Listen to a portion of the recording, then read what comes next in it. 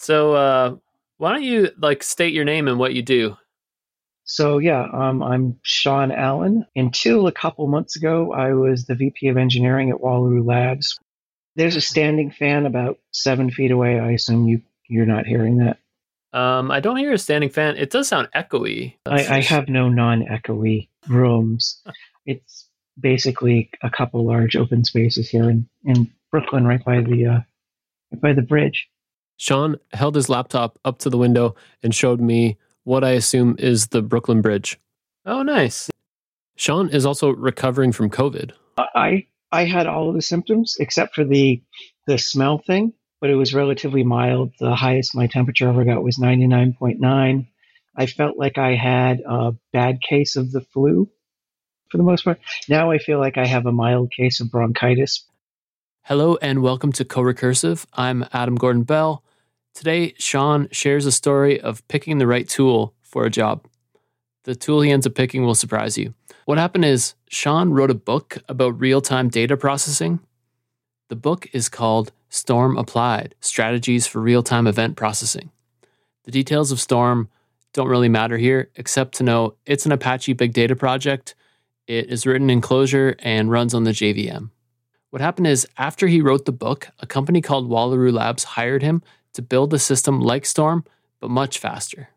So you started at Wallaroo Labs, and then what happened next? So we went through a couple iterations of stuff with them and then decided that in order to meet the needs, we were going to have to build something from scratch and build a framework which was designed for these low latency type use cases, where as part of it as well, you wanted to be as efficient as possible. His problem: make a distributed stream processing framework, something that can take a fire hose of events and perform customer-specific calculations on them. But the latency needs to be less than a millisecond, and the calculations might be CPU intensive. Who would need something like this? The initial use case was risk systems for Wall Street banks. A risk system could be one which runs alongside automated systems and analyzes the trading output coming out of the automated system to make sure it looks within some realm of reasonable and could then shut down trading, for example. There's a whole bunch of different type of risk things. Perhaps like the most famous is, have you ever heard the Knight Capital story? No. So Knight Capital went out of business because an automated system started doing trades that it wasn't supposed to do due to a configuration push to production that went wrong. In the space of 45 minutes, put them out of business. This stream processor needs to answer queries in a millisecond, 99.99% of the time, median response time in the microseconds, and it needs to be able to receive hundreds of thousands of requests per second. It needs to be fast enough to pull the plug on a high-frequency trading system that's gone off the rails. So what would you do? What language or framework would you think about using? Let's play along and see if you end up where Sean and his team did. We spent a good amount of time speccing out, this is what we think this needs to be able to do, and looking at what is the language or libraries that we want to build this on top of. I mean, the number one way to do low latency is to cut down on network hops. That's like one of the first big things. So even though it's a distributed stream processor, we wanted to be able to do as much processing as possible on each machine and cut down on the number of network hops that you'd have to have. Network calls are just slow compared to direct memory access or inter-process communication. You can't scale out to speed up latency as you're just adding more network hops. The more you can do on one machine, the faster your distributed processing system is going to be. Maybe this is the reason that Storm isn't a fit here. So how come Storm can't handle this? Storm wasn't designed for these systems, which basically had to be very efficient and very low latency. Storm and a lot of the other Apache big data projects are designed, but particularly Storm, more as a parallelization engine than a low latency like data processing system. So like if you look at like the early things of Storm, you'd be like, here I have some algo, some computate transformation I need to do, and I need to be able to run it on like 50 machines because it won't run fast enough on my machine. And in some ways, being a bit of a real time replacement for something like Hadoop, right? Which again is the same type thing, which is you build that very differently when you're mostly concerned about, I just want to parallelize this so I can get it done, as compared to, hey, I need to get this done within like a couple of milliseconds, right? Like a lot of the things we do for like bank clients that we're looking at, 99.99% of requests had to be processed in 1 millisecond or less, right? Oh wow. Right. I mean, you're talking about systems like that, and that's just not something that like Storm was built to do. Storm was built to do stuff where you're talking about, probably depending on your thing, your median latencies are going to be in tens of milliseconds, probably. If it's a small thing, it might be single digit milliseconds, but you're not really looking at, hey, we want to have, like 15 microseconds be our median latency for a lot of the stuff that we're doing. So, I mean, it just wasn't designed for that kind of thing. But I mean, if you were designing it for that type of low latency, you wouldn't use Clojure, for example, right? Writing low latency stuff for the JVM in general is difficult. And if you write it like a normal Java program, which in a lot of ways Storm was written like a normal Java program, you're going to have a lot of object allocations, which is going to involve a lot of memory pressure. You're going to involve a lot of garbage collection. Clojure, for how it does stuff, makes that worse. And those are going to be problems for building something like what we built with Waterloo. And a variety of reasons. They didn't set out with the goal of building a system like that, so they made choices which wouldn't result in a system like that. Yeah, I guess I don't know this area, but like a lot of these projects that are on the JVM, like they all end up kind of manually managing memory with some sort of off heap tricks. I understand. If you're trying to go, if latency is a real concern, you're doing stuff like that. Yeah, I mean, like for like a great project, if people are interested in like high performance Java stuff and in a code base which is pretty easy to follow, the Aeron project, which is a message broker, which does stuff over its own custom UDP that Martin Thompson is one of the big people behind. That's a great project to look at for doing that type of stuff on the JVM. But it's definitely not normal JVM programming at that point. So I think like if I were, let me take the sample of like back-end developers out there and I pull one out of the hat and I ask them to build this. I think like depending on the age, probably a lot of people would go with C++ to build something like this. We definitely considered C++. I've done a lot of C++ programming in my life. I don't think I'm good enough to do it with C++.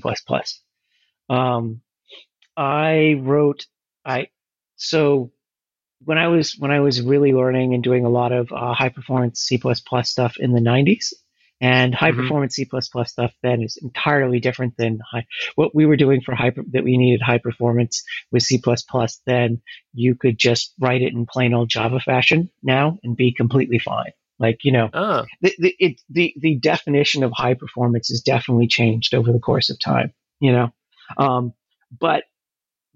but doing this stuff in C++, it was all multi-threaded, and in order to go fast, you need to not copy memory, which is also where you get into trouble, because you can have data races, etc., where you need to be careful about how you're sharing memory, and to make sure that you don't corrupt the memory, to make sure that thread 1 over here doesn't free memory that thread 2 is still using. It is a variety of ways you go about doing this, usually with locks, etc., these type of things. And still, even with doing those, an awful lot of people, like the number one way that you see bugs of this usually come about is seg faults, is what happens. Boom, program crashes, segmentation fault. And so like a lot of people develop different rules for how you can share memory or what you can't. I had this whole set of rules that were in my head. But in the end, you can use tools like Valgrind, you can use fuzzers and everything to try and find where you've violated those rules. But in the end, it's on you to carefully follow those rules.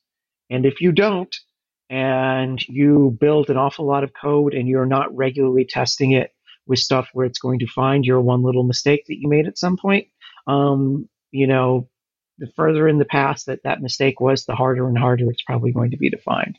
And we didn't think that we could hire enough good C++ people to be able to do that. And so while we still kept C++ around as an option, we really wanted to have something that had more memory safety, like baked into it, where the compiler itself would say, hey, that's problematic, right? Like, Yeah. And that's something, that Rust, is definitely in part, one particular approach to trying to solve that. Yeah, that's what I was going to say. Like, I think when people start talking about data races, Rust people talk about this all the time, right? Yeah. This is a feature they bring to the table. So did you consider Rust? We did, and Rust was a strong consideration. The issue there was that there was no high performance runtime to do what we wanted to do, and we have to write that runtime.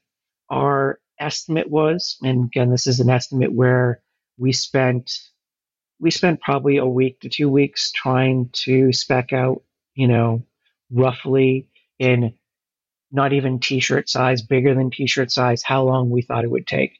And we thought it would probably take anywhere from 12 to 18 months to have a really good, solid runtime. So what's a runtime? Like a scheduler? Every language has a runtime. They just don't necessarily know it. So, I mean, a runtime is a number of things. It's memory management. It's a scheduler. What your particular runtime provides might vary, but yes, definitely scheduling. Scheduling and memory management are probably the two biggest ones. If you're doing high performance stuff, then also you're probably going to be doing stuff asynchronously in some type of thing, or some type of message passing type thing, so you can hand stuff off. Maybe you'll be using channels like Go does, or something like that. But then, okay, what's the communication mechanism between threads as well, right? And having something for that. Yeah, because it seems like you need a runtime for handling concurrency. The thing that people don't think about usually when they're first starting out with stuff, until they've worked in a ecosystem for a language that doesn't have a set concurrency model that comes with it, is what you end up having different communities that develop where they have a concurrency model, and there are libraries that work with that concurrency model, right? So like Rust has Tokio now, which is a specific there's a concurrency model that's built into that. And libraries that might be written to use a entirely different concurrency model are not going to work with Tokio probably, and vice versa. You see this in C++, where there's a whole bunch of different concurrency libraries, and they don't work well together, And if they do, they're usually stepping on each other, and that becomes a problem for high performance. Yeah, like I think of, I'm a Scala developer day to day mainly, and there's like Akka people who do kind of actor stuff, and then there's other people who do other stuff, and there's a number of communities, I guess. So like the JVM is a runtime, and it provides a memory model for how memory works, and it provides a basic concurrency model, which is, hey, you build on top of threads, and then you use locking primitives in order to do this. And Akka wants to, in the end, have a different model that they want to build on top of that. But I don't know. Have you done much Akka programming? I haven't, actually. Okay. So one of the things that comes up a lot is, beware of this when you're doing Akka stuff, is make sure that you don't inadvertently capture values or references to objects and send them from one actor in Akka to another, because now you can have two actors that are both able to modify the same data, and you now can have data races, et cetera, and everything, which is a problem. And there's not a lot that Akka can do about this, because in the end, that is this single global memory space is something which the JVM allows, right? And if you want, and you would need a special Akka compiler in order to prevent programs that do that inadvertently from compiling, which, if you're building a library, you don't really want to have to have, hey, here's my compiler for it. And so this is a thing where they're trying to overlay a somewhat different idea of concurrency and a runtime idea on top of a different runtime and running into some issues there. In other words, Akka runs on the JVM, which doesn't have first-class support for actors. You can make it work, but the runtime is thread-based rather than actor-based. Rust, on the other hand, tries to have a very minimal runtime environment. But Sean feels that means he needs to build these things himself, like a scheduler or error handling, or maybe even garbage collection, which makes me want to ask about garbage collection itself. There's an awesome paper. I was thinking before this, I'm like, am I going to get through this without mentioning it? No, I can't get through anything that's on this topic without mentioning it. It's a paper. It's called Trash Day. And it's, I don't know if you're familiar with it, but folks who are listening might not be, which is really about how do you get maximum performance out of a Hadoop cluster. Why is it called Trash Day, the paper? Well, because it's about handling garbage. Right? When you put out your garbage, that's trash. Like when you live in the suburbs and there's like 3 days a week when you have to put the garbage out, it's trash day. Yeah. And then it gets taken away. In other words, in a distributed system on the JVM, a GC pause causes a slowdown. Work piles up or work slows down. The paper makes Hadoop faster by having everyone GC at the same time. That's your trash day. So you get more throughput, but you still have latency issues when that GC happens. The point for us is the JVM and its runtime won't work for this use case, even with a performant actor system like Akka. All right, so far we've crossed C++ off the list, Rust off the list, and now it sounds like anything JVM off the list. Sean did bring up actors, though, which gives me a clue about the direction he's thinking. And then I assume your concurrency model is going to involve actors of some sort, I guess, right? The concurrency model that I really like is that you have you start with how many CPUs you have, and you have a single thread that does work per CPU. You lock it to those CPUs and you don't let anything else use the CPU. And if you want to go really fast, you can use something like CSET to actually set like those CPUs apart so that Linux won't schedule anything on those at all. They're purely for your program. It can start up and it can have like 12 CPUs that are all for itself. And you have one thread per CPU, which will be responsible for running work. And you have something, and it could be actors, whatever your abstraction is over the top of it, but you give people some unit of parallelism of concurrency that they can program to. And that's the model because, I'm particularly interested in making things go fast. But yes, I happen to like actors. For me, it's a really good conceptual model, although I've seen that lots of people definitely struggle with trying to figure out how to model things for actors, which in a lot of ways I think is because actors are really all about doing things asynchronously. And the way most folks have been taught to do programming is in a very synchronous fashion. And really thinking about concurrency where things are happening asynchronously can be really difficult for a lot of folks. All right, that comment makes my mind go straight to this runtime that was built from the ground up to use actors for concurrency. I guess if you're going to embrace actors, Erlang must have been a consideration. Yes, Erlang is a consideration. We didn't think that we could get the performance that we needed out of Erlang. Erlang was designed more for consistent latencies rather than consistently low latencies with lots of throughput, right? Which is slightly different. I mean, one of the great things about Erlang is if you graph like what your latencies normally are, they're just flat in a way that you don't get from like the JVM in general because of like garbage collection strategies. that are commonly used on like the JVM. Whereas the garbage collection strategy on Erlang is very different with the message passing and everything. It results in very consistent performance all the time. It's just that Erlang was not designed to be a high performance language. The throughput isn't there. But yeah, Erlang was something that we definitely considered. More than one person who was on the team had prior, in some cases, large amounts of Erlang experience. It just won't hit your like 1 millisecond. You can, but it might not hit your thing where like we were doing 1 millisecond at the 99.9 percentile while processing 3 million messages a second in a virtualized environment in AWS. We probably wouldn't be doing that amount of throughput with that latency. Like that wasn't going to happen. Like the per core amount of computation that you could do with Erlang is in general going to be less than what you would do with C or C++, because again, it had different goals when it was designed. So it seems like Erlang might not be a fit, but there is this company called Basho that makes a really fast distributed database all using Erlang. For us, when we were looking at doing stuff for Walu, we really liked actors. Like actors worked well for us for how we think about things and modeling them.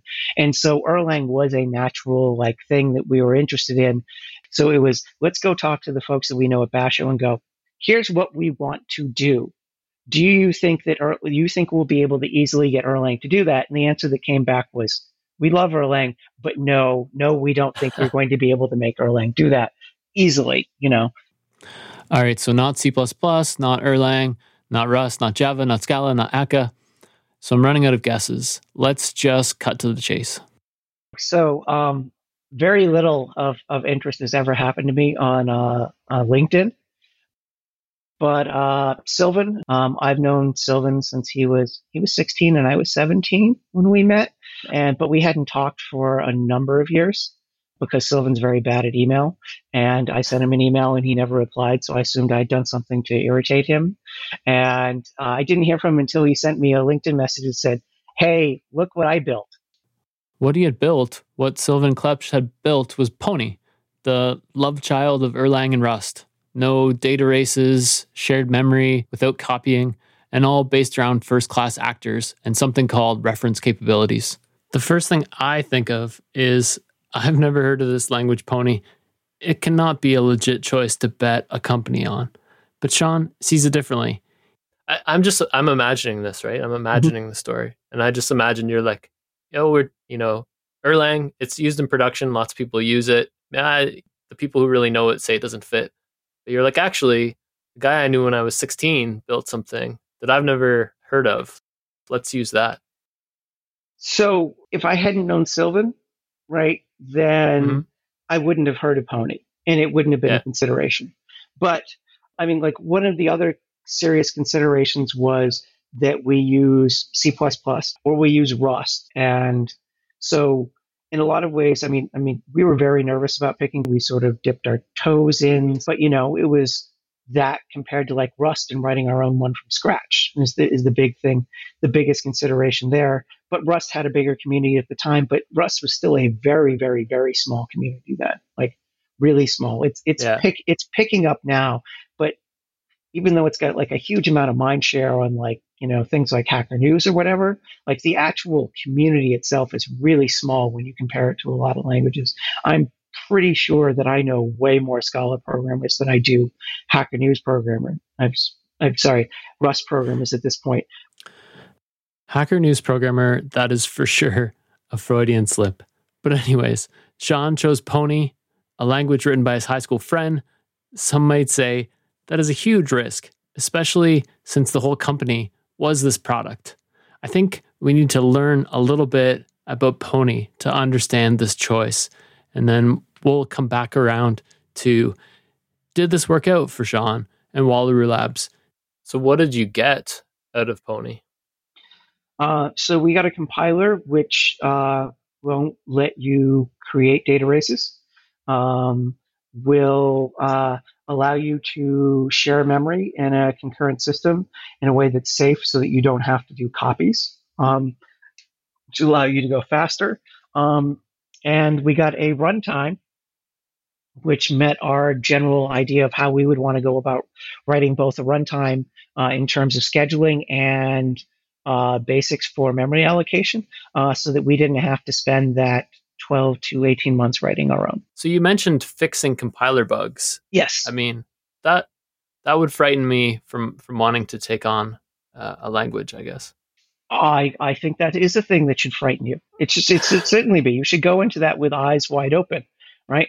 And all of us who worked on Wallaroo in the early days have a bit of scar tissue where even though none of us had hit a compiler bug in forever, we were still like, is that a bug in my code or is that a bug in the compiler? That thought would cross your mind all the time because it gotten in there. At least part of the way I look at it is yes, Pony was definitely unproven technology. And for whatever your definition of unproven is, an awful lot of things are still unproven that a lot of people are comfortable with now. I think, but like one of the things that people don't think about when deciding like, oh, I don't want to use that thing because it's unproven is that if their alternative is build it yourself, right? Your thing that you're building is also unproven, right? Yeah. And it becomes a matter of certainly building it yourself. You're going to probably understand the thing much better if you build it yourself. Which is why when we took on building in Pony, we considered that the language, the compiler, and the runtime were part of our project. This was code that we were starting from, and we were looking at it as, is this like, imagine that we're starting our thing right here. Are we comfortable with this being part of our code base, right? And the fact that it was such, and still is such a really nice, clean C code base for like the core implementation of stuff, was something that we were, that made us comfortable. There are an awful lot of things that I've worked in the code bases of over the years where I would not be able to make that statement, where it's just like a jumbled mess. And it would be a bad idea to take that thing on as a core part of your thing, right? So that, I mean, that's really dependent there, but it's like, hey, if like part of the choice is we're going to do this in Pony and we're going to potentially have compiler bugs versus we're going to build an entirely new runtime in Rust and Lord knows how many bugs we're going to have in like our runtime, like the compiler, the likelihood of compiler bugs, no longer becomes as much of an issue when you look at it as a trade-off between those things. Yeah. It's interesting that you successfully embraced Pony, because I have to assume that there's limited packaging support in Pony. Oh yeah. I mean, it's right there on the website. Like, hey, battery's not included. You're writing almost everything. And if you're concerned with performance, you're probably going to write almost everything anyway, and at least anything that's going to be in a hot path. So that becomes much less of an issue. But if you just want to get your machine, if you just want your machine learning thing up and running, it would be the wrong thing to use. One of the things Pony is famous for is this quote from Sylvan Klepsch, Sean's LinkedIn buddy. Let's paraphrase it. Basically, programming languages are tools. It's not about ergonomics. It's not about developer experience. It's not about all of the things that we normally talk about. It's about getting the job done, right? For whatever that means. It's a means to an end. Yeah. It's an interesting perspective, right? Nobody when we're designing Pony or anything is like, oh, let's make it ugly for whatever we think ugly might be. But whatever it is that gets, I almost made fun of like, the developer like experience UX people for a moment, which is bad. I just would have fallen into making fun of it because I just don't understand it.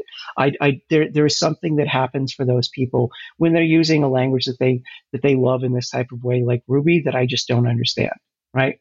In the same way that I have a friend who Ruby drives him up the wall and he just can't stand it. He finds it horrifying to work with for reasons I also don't understand. To me, it's just like, well, I wish it had more things to tell me up front that I was making an error. But, you know, yeah, it's a tool. I get it though. Like I do get the beauty perspective, right? Like there's like the Haskell like definition of like quicksort, and it's really small and it just looks like a speck. You know, then they're like, well, this actually doesn't work at the performance level. So then there's like an optimized version where they have to like, you know, do a bunch of stuff, and then it becomes much less parsable as a human, right? I suspect when people talk about beauty, they're talking about like, hey, this very concisely reflects what I would like the machine to do. Perhaps. Yes. But I think then that I mean, that's certainly in the eye of the beholder, right? Because one person is just like, I want it to sort a list. The other person is I want this to be sorted in as an efficient means possible. Therefore, I know I have a pretty good idea that doing it like this, and this, rather than letting a compiler decide, will result in better stuff. And so, I mean, at that point, that could be beauty, you know? I mean, it's like, it's a matter of context and where you are on the ladder of abstraction or whatever it is for what you're really interested in. I think that there's even a bigger point of a wider than performance. If you have a really hard problem, you have to optimize for solving that hard problem. Does that make any sense? I believe I understand what you're saying. Yes. I mean, your hard problem is your primary thing. You want to solve the hard problem. Ergonomics is going to be somewhere down the line, right? Ergonomics is never the top thing for probably anyone. There are other things that are first. For me, beautiful is I've written you work. Hey, what about like who should use Pony? Like, so you're behind Pony now. I believe you're invested in the language. Who should use it? I mean, Pony particularly is good at doing things which are operating over TCP, over a network. If you were in a bank and you needed to like tap into an Ethernet card in order to like monitor stuff that's flowing by to make sure that there's not something unusual happening on your network, Pony is great for that. If you're building like network servers that need to be high performance, then Pony's excellent for that. Like the concurrency model, and the fact that once you get over the hump that a lot of people have of having to do everything asynchronously, the performance is usually much easier to get in Pony than in an awful lot of other languages that I've ever worked with.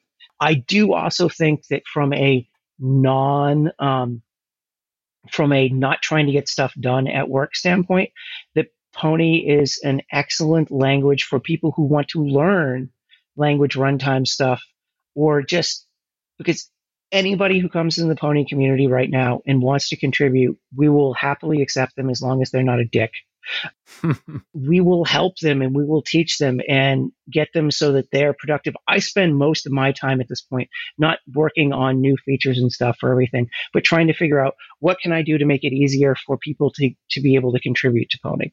Like that's where I spend most of my Pony time these days is look, if I can eventually over the course of a year make it so that 5 new people came in and they're contributing stuff, eventually that's going to be better than my spending all of that time just being an individual contributor.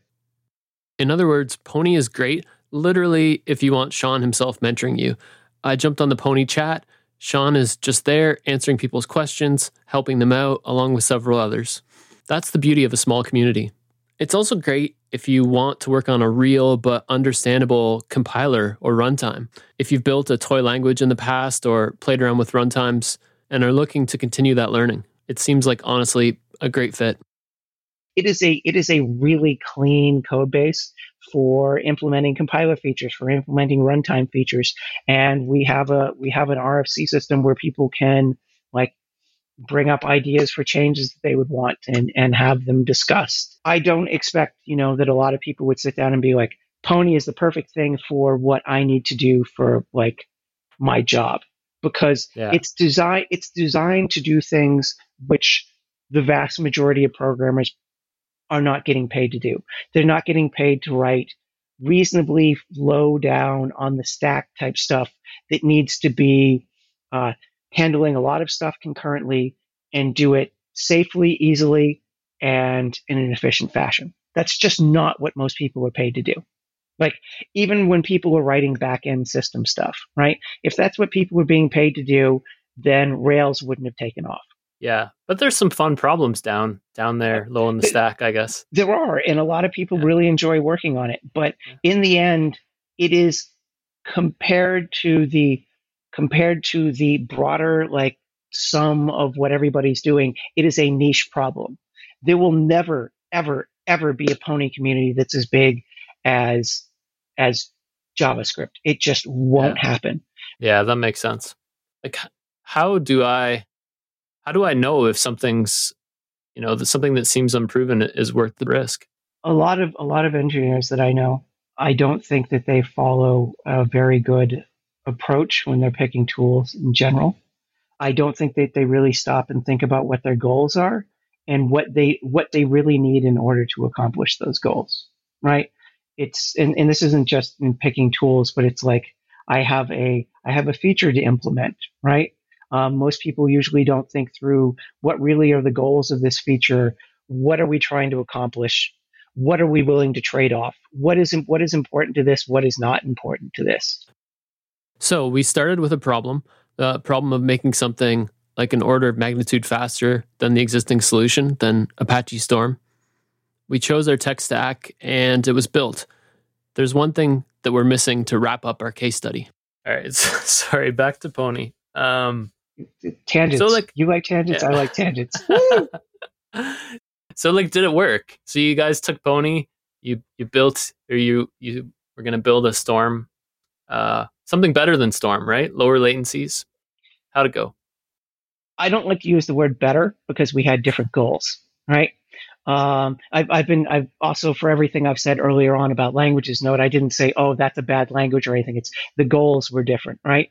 But for what we were trying to accomplish, it was a much better tool for those type of scenarios that we built it for than Storm was. Yeah. Going back to what I find beautiful, right?